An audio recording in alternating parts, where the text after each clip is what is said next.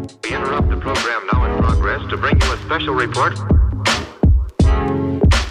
Here are the highlights this morning's news. From the WPGU News Desk, here's today's headlines on WPGU 1071, Champaign's Alternative. From WPGU News, I'm Justin Malone. It's Friday, November 19th, 2021.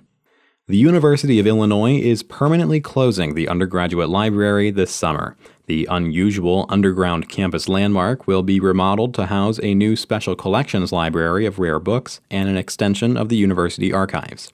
The library system held a town hall meeting last night to share the plans with the university community and answer questions.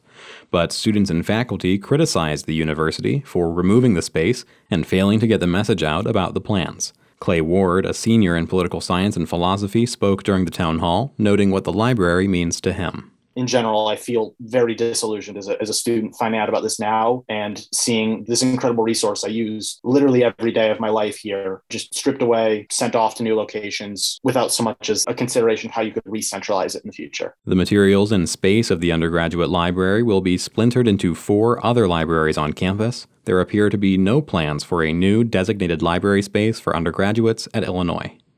The city of Champaign has been recognized by the Human Rights Campaign Foundation for the city's inclusive LGBTQ+ laws, policies, and services.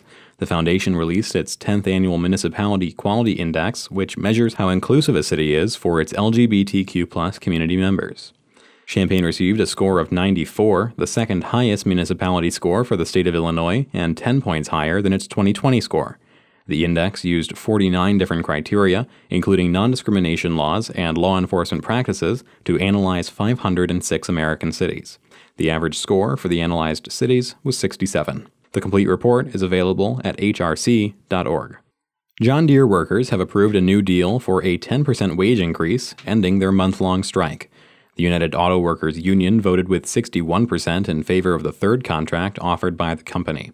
The final deal included an $8,500 signing bonus, an immediate 10% raise this year, and a 20% total raise over the 6-year agreement. The strike started on October 14th and strongly influenced the farm equipment industry.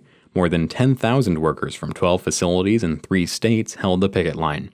John Deere's strike comes amid an ongoing movement where workers across the country are demanding better hours, pay, and working conditions after feeling unappreciated for their hardships during the pandemic. Workers at John Deere went back to work on Wednesday night.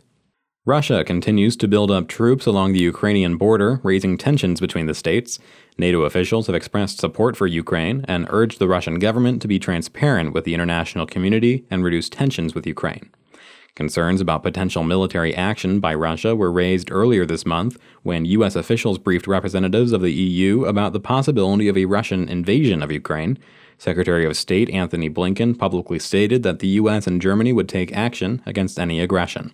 Russian authorities have repeatedly denied that the troop buildup is aggressive, and President Vladimir Putin has accused the U.S. and its European allies of escalating the situation by providing military support to Ukraine. Contributing reporting for this newscast was provided by Justin Malone, Tori Gelman, Mac Dudley, and Barrett Wynn. Our regional editor is Josie Alameda, and our political editor is Jane Knight.